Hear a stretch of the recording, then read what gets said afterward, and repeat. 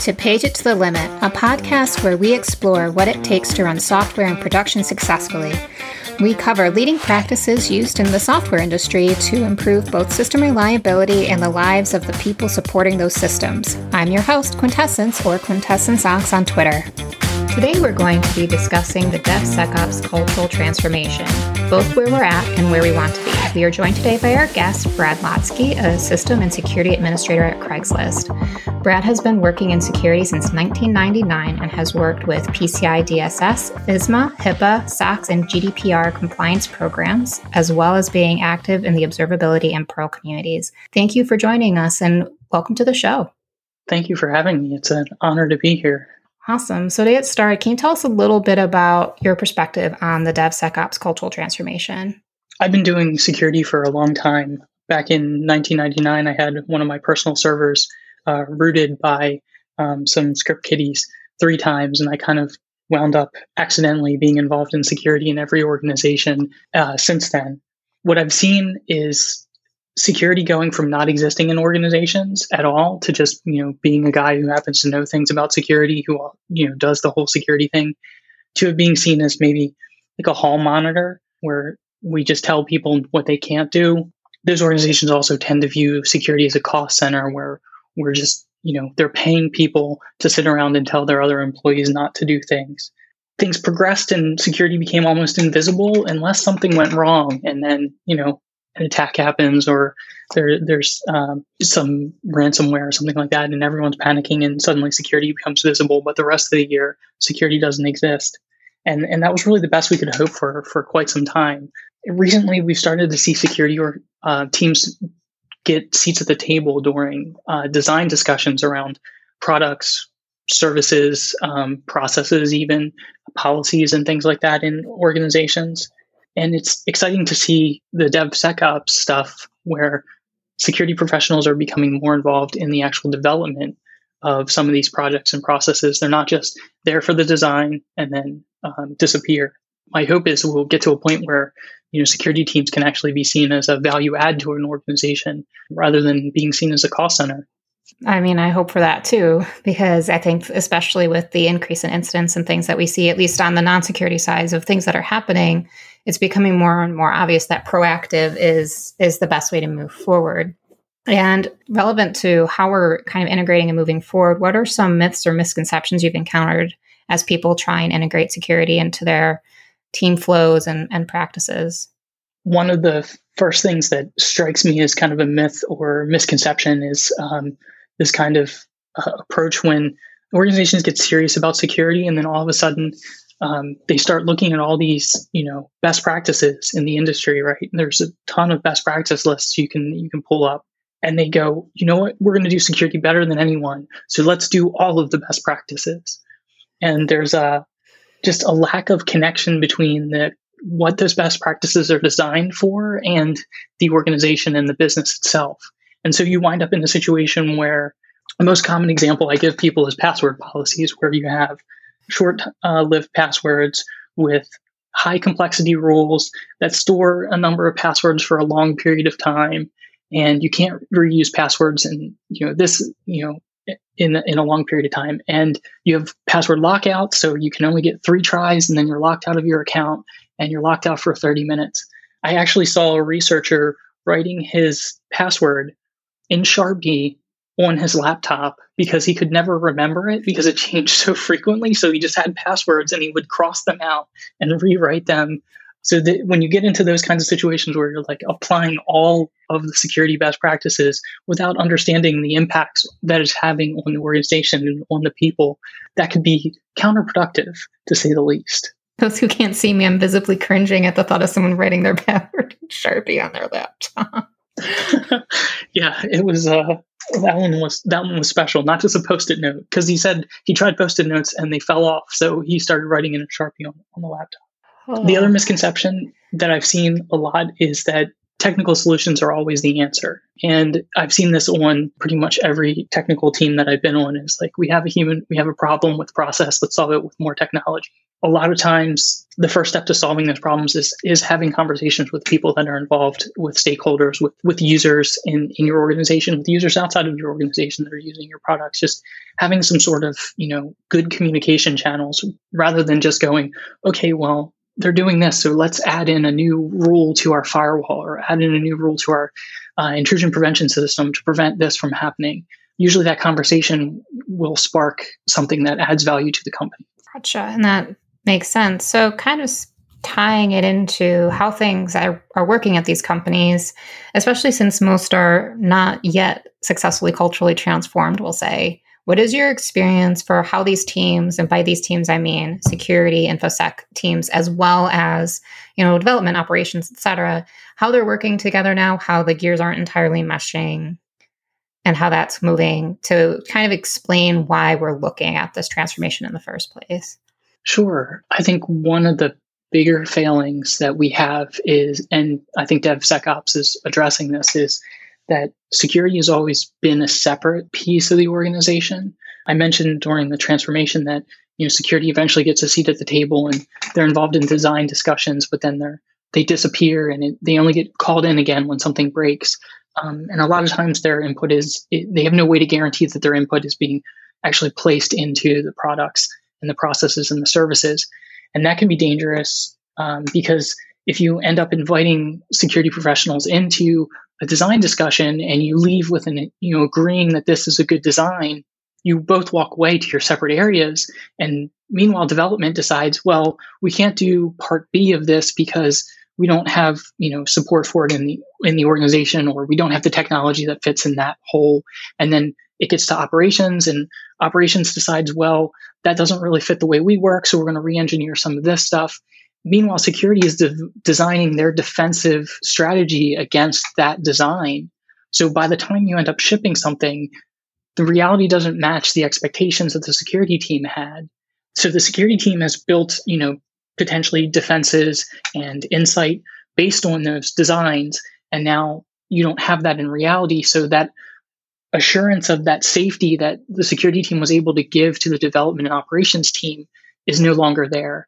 And the assurance of the design is no longer present for the security team. So you wind up with potentially a false sense of security where you think everything is going according to plan and you're monitoring the right things, but it turns out that, there's nothing going across that particular event stream because somebody ditched that idea of sending that particular event that would notify the security team of a potential, let's say password stuffing attack or something. Yeah, and I did want to, just because I think especially those of our listeners who aren't in InfoSec maybe aren't aware of what goes into a defensive strategy. And you mentioned that security really relies on their expectation to be roughly met, right? So that they can build this defensive strategy. Can you just talk a little bit about what that actually means, like building that defensive strategy? What does that mean to kind of context set? An example might be, let's say you're designing something underneath GDPR and you need to protect personal information.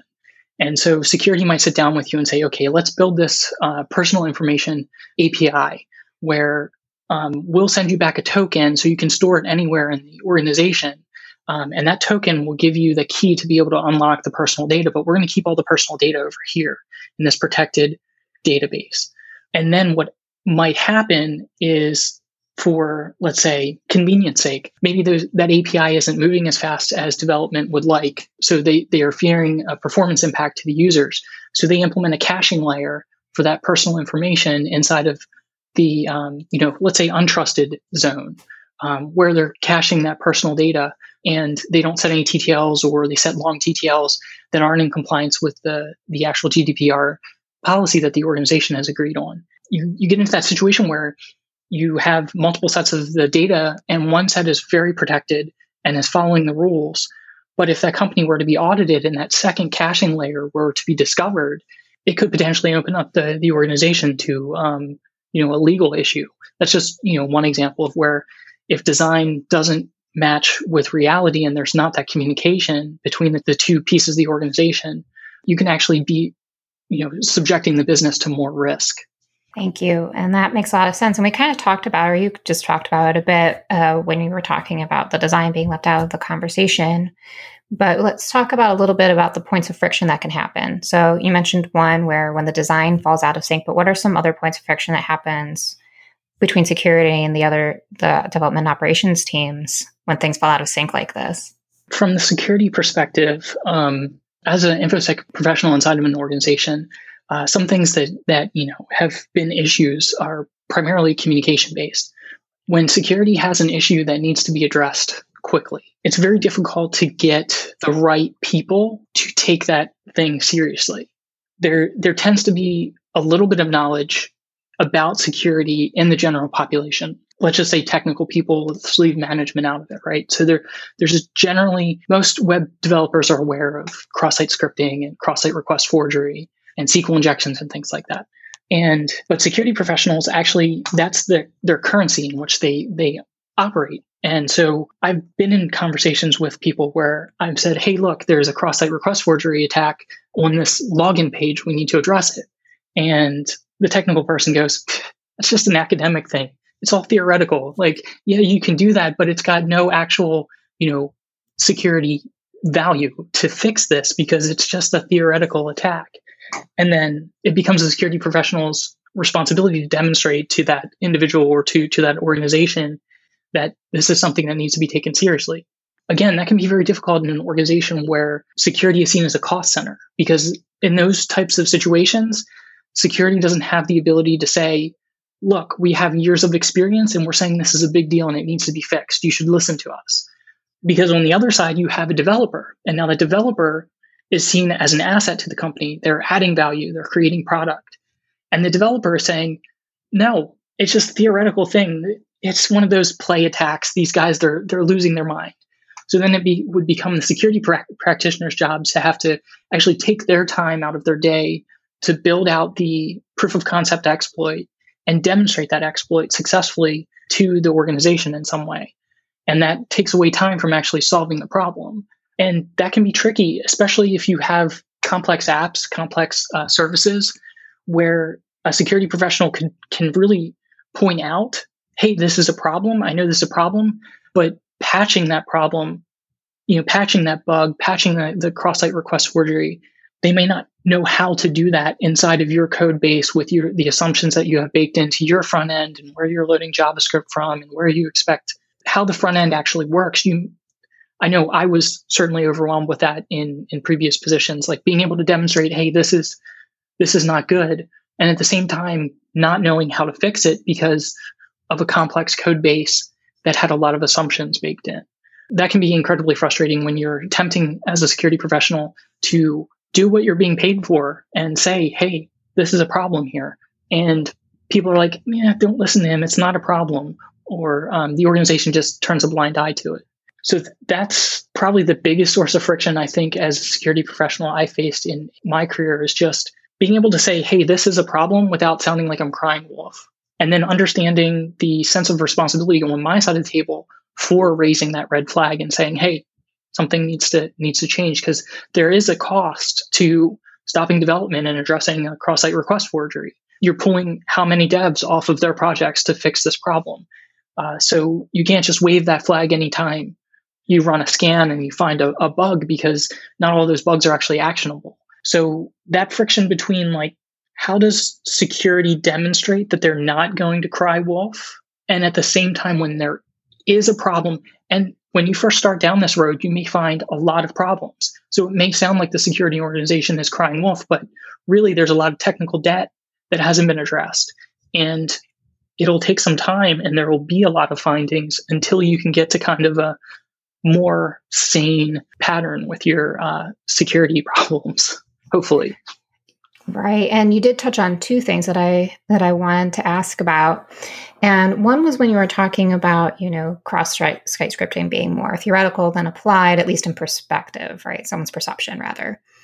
Are there ideas that you have for people outside of security to improve their security posture? I know when I did some reading, I came across like capture the flag games and such. But the idea that I'm kind of asking from is for people who are not InfoSec to become not knowledgeable enough to do damage, but knowledgeable enough to have a conversation with you or with their security teams.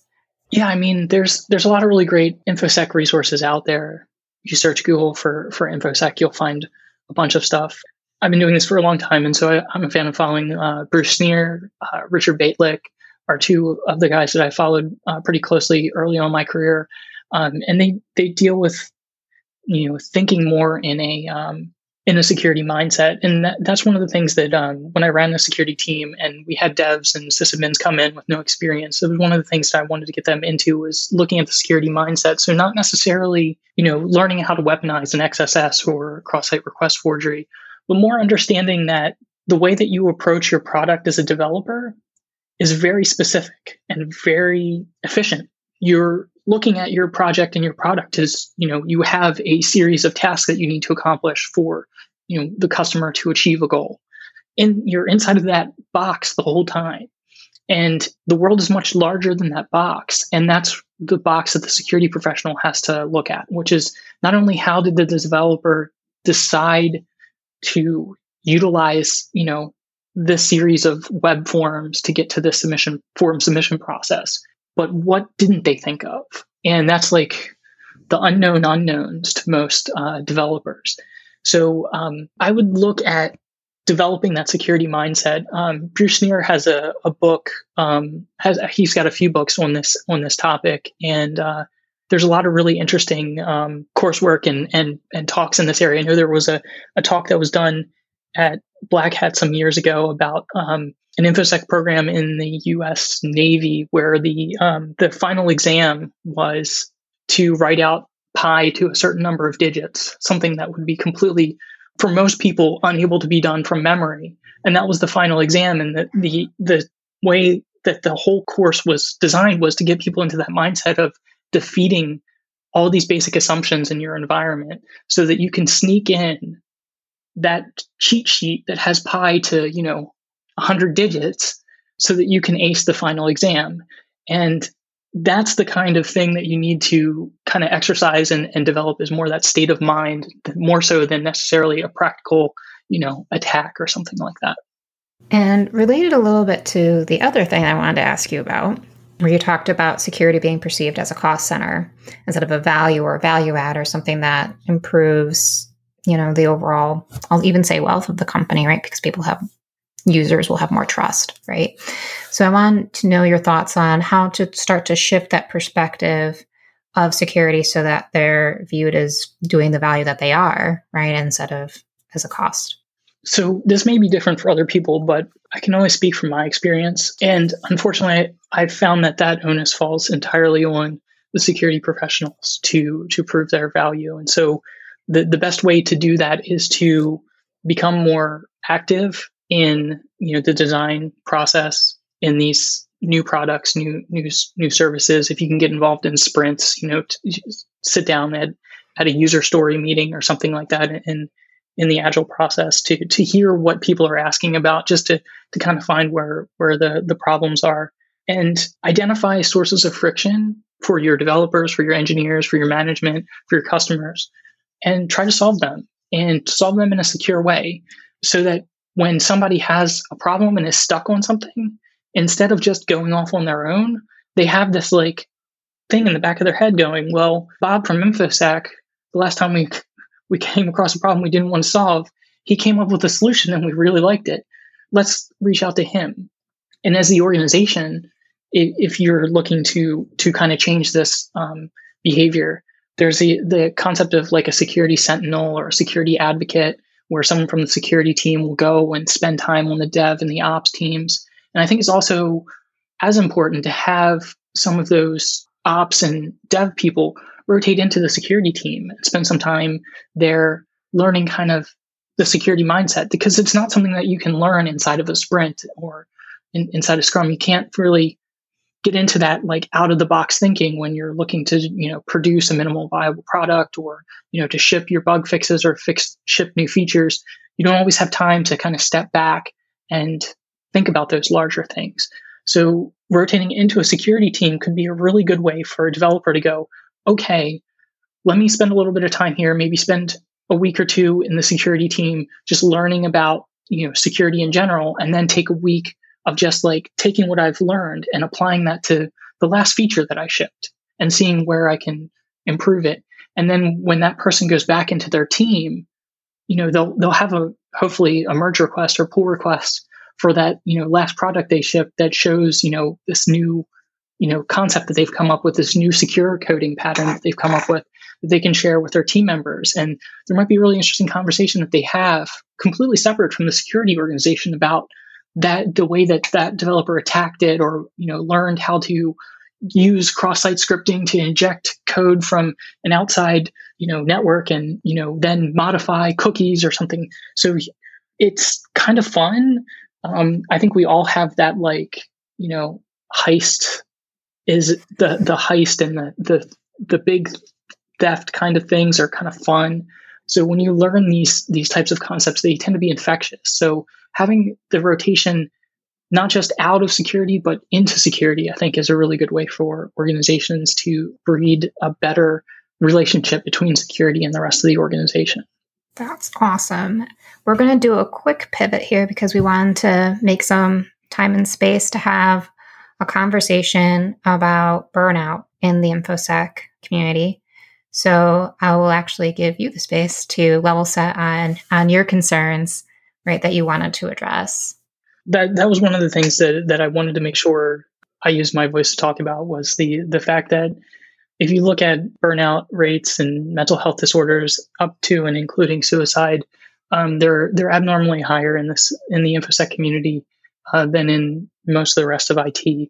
And a lot of that has to do with that old mindset of security as a cost center, of security professionals just being viewed as the people that always say no, of us being invisible until there's a big problem.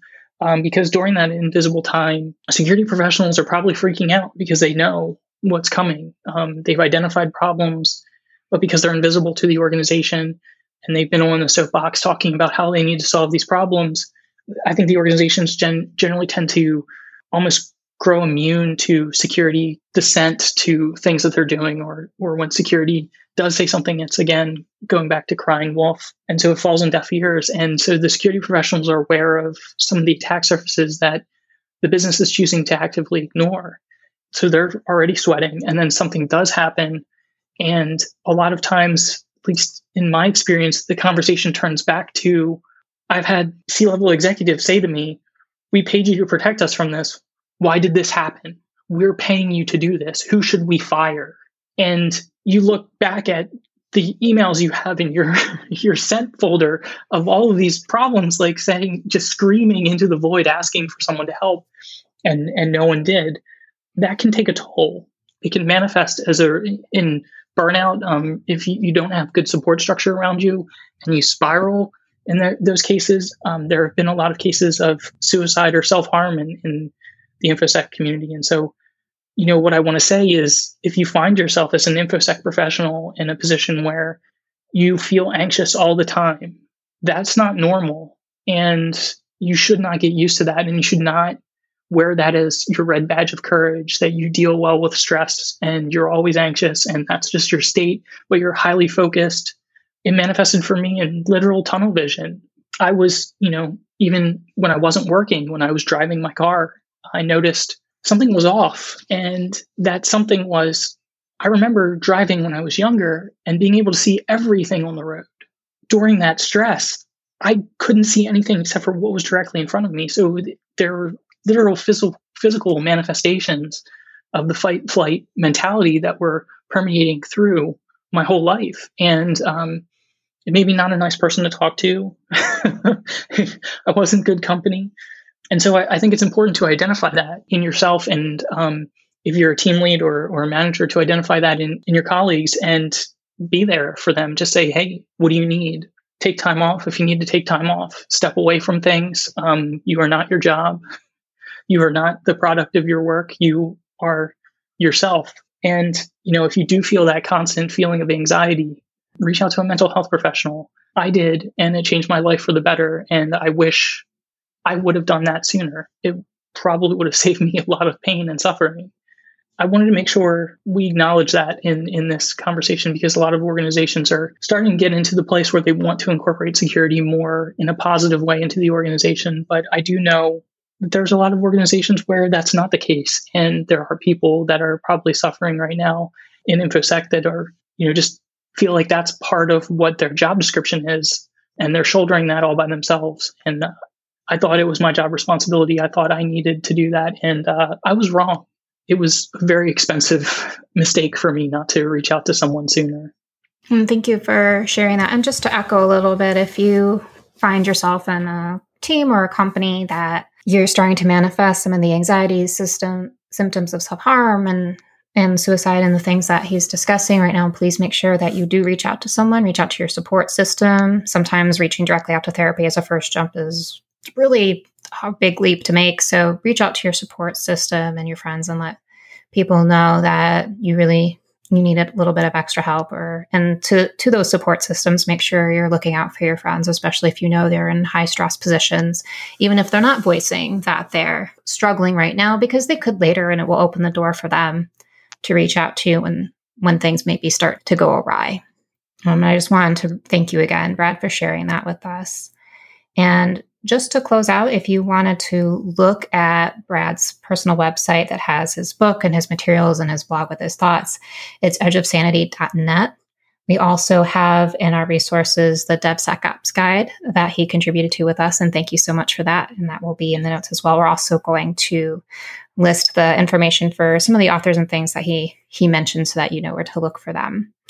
And this will be a huge tone shift, and I acknowledge, but there are 2 questions that we always ask at the end of every episode. And are you ready for that?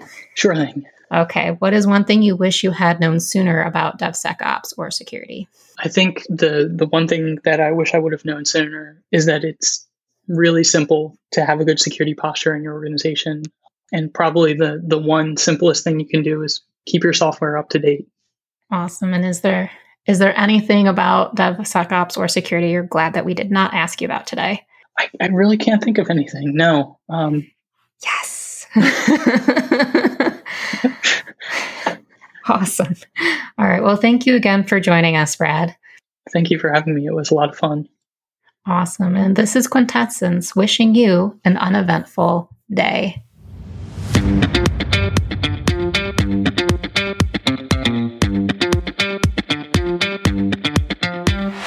That does it for another installment of Page It to the Limit. We'd like to thank our sponsor, PagerDuty, for making this podcast possible. Remember to subscribe to this podcast if you like what you've heard. You can find our show notes at pageittolimit.com, and you can reach us on Twitter at PageItToLimit using the number 2. That's Page It to Limit with the number 2. Let us know what you think of the show. Thank you so much for joining us. Remember, uneventful days are beautiful days.